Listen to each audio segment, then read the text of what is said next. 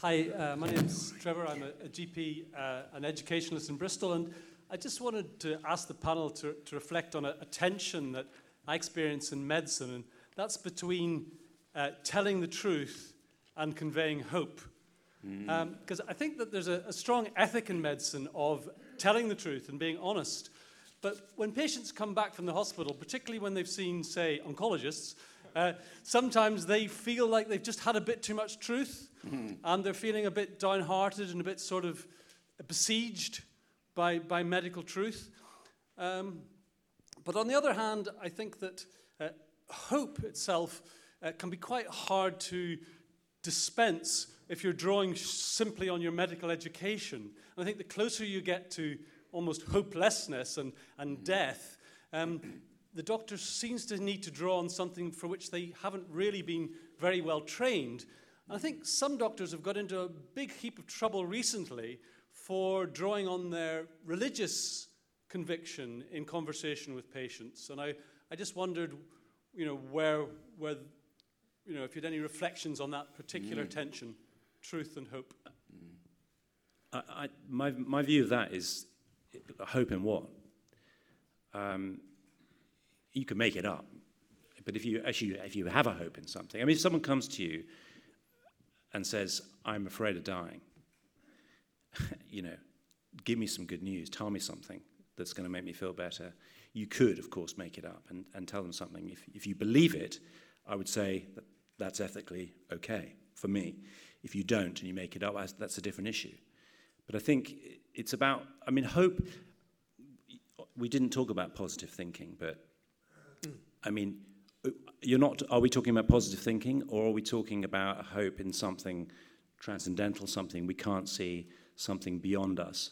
Because they're different things, really, because I think one can pump you up and take you so far, and the other is different. So I think my inclination, someone could tell you the truth very, very awkwardly, and some people could tell you the truth in a very nice, cuddly, furry way. But isn't the truth what you really should be hearing in every case? I wouldn't entirely agree with that. I think that there is a place for the consoling fiction if the situation is one of absolute horror. There's a bit at the end of the best Holocaust novel written, The Last of the Just, in which Ernie Levy is in a boxcar on the way to Auschwitz with a lot of children, half of them dead. And he starts telling them a little story that they're on the way to Jerusalem, they will meet their parents there, and then the children pick up the story, and we will be fed there, and there will be no Germans there. And the thing goes round, and Golda shakes him, and she said, that's not true. And he says, there is no room for truth here. And I put that to Richard Dawkins in a discussion I had with him, and I said, what would you have done? And he said the same. And I think that there are situations in which the future is so utterly horrifying and without any hope at all that you have to create the grace of a fiction within the situation. I think it's very difficult dealing in ordinary everyday situations where people are just dying, as we all do die, particularly the death of the young. And they tend to lend themselves to a lot of pious fictions. I think we all need, again, to talk about the fact that we are dying animals. I've got a number of friends dying at the moment who are very honest about it. They're sorry. There's a wonderful bit at the end of The Line of Beauty, that wonderful novel in which the guy is pretty certain he's going to be HIV positive, and he knows all the things he's going to miss, all his love affairs, the novels his friends are going to write.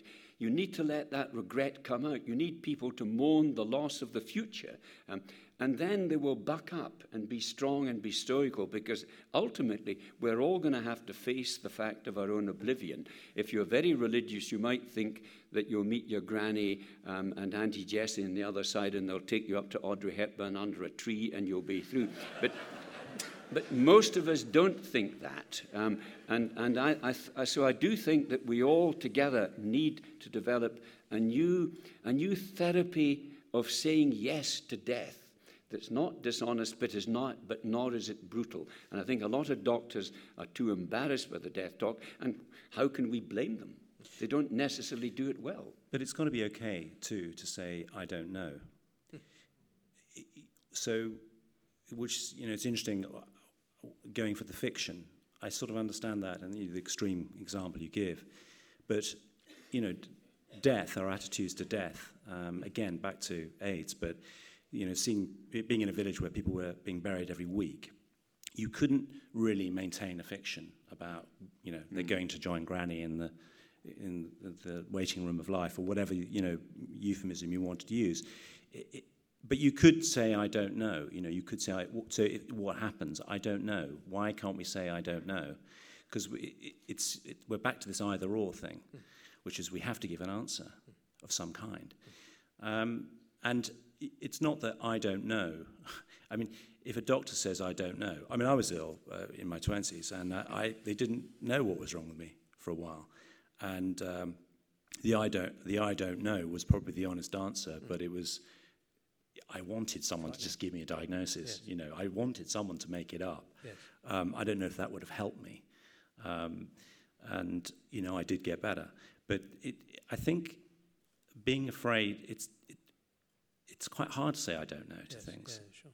I mean, it's hard for doctors and it's hard for priests. But priests don't say they don't know. I mean, a lot of priests do know. They do believe in the resurrection, and I'm not mocking that. I mean, and it can be enormously comforting. It's one of the things you lose when you lose supernatural faith in the afterlife. You do lose something. Nietzsche was right about the death of God has made us orphaned us now. We're on our own. But I think it's better. I sometimes... I still operate as a priest, and if I think someone needs that kind of talk, I will give that kind of talk to them, because it's their truth, not mine. I prayed over a dying friend a couple of years ago, and he was a half-believer and a half-unbeliever, but he wanted the last rites said over him. So I gave him the poetry of the comfort of those last rites, not sure myself whether there was anything in them other than that they comforted him in his last breath. And it was a beautiful dying. And I mean, he said, he kind of hinted that it wasn't as bad as a lot of people felt it was going to be dying. And I gave him the consolation that he wanted at that moment. I've got another friend who's dying, a psychiatrist, who knows quite confidently that he's going into oblivion, but he's fine with that. He's had a good life, and I'll keep visiting him simply to talk about the old days and to discuss metaphor and poetry. But he knows that when it comes for him, and it'll be quite soon, that'll be it. But he's a stoic. Much as I'd like to continue with that particular Audrey Hepburn fantasy, I think we should... There's another question. We'll come back to it. Just here. Patrick Graham. I work in developing Living Well, which is a strengths-based approach. I'm intrigued that you two seem quite able to use the word love with no embarrassment, and I notice that in medical circles that's kind of taboo, and it's almost dangerous, I feel, when I say it. And yet we think of Freud, who did use the word love, but he's never remembered for that. He said he was giving love is what he was doing as a psychiatrist. And I'm worried that we do tend to forget the need for love as the truth that we give to people. Particularly, I'm concerned in the field of dementia, where there has been a tendency for families and professionals not to understand that the world of someone who is losing their memory is not treated with kindness if you keep telling them the truth. Uncle John died last week. You don't keep telling her that her husband died last week because it's not good for her reality. So I'm very keen to see some of what you said, Richard, which I thought was brilliant, about how you look at their truth and work with their truth.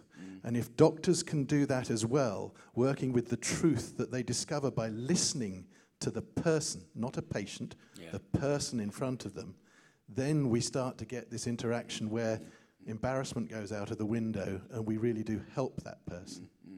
And there is a sense in which there's a kind of arrogance in people who always tell the truth. And You get it in absolute rationalists as well. And I don't know, I think that I don't quite know what a lot of that is about. If you've read Julian Barnes' lovely book, Nothing to be Frightened of, which is about his fear of death, and which he says he doesn't believe in God, but he misses him. And his very empirical, philosophical brother says that's absolute nonsense to him. You grow up and be muscular. There's nothing out there. There is a sense in which we're not sympathizing with the complexities of the differences in human beings. And I think that absolute rationalists, tough-minded empiricists who are good with the fact that the universe is meaningless ultimately. I want to say, well, good for you. I'm not, and I want the occasional possibility of a fairy story. Thank you. So bugger off. Yeah. I think I'm going to close the session on those 2 words, actually. And a very big thank you and round of applause to Rhidian.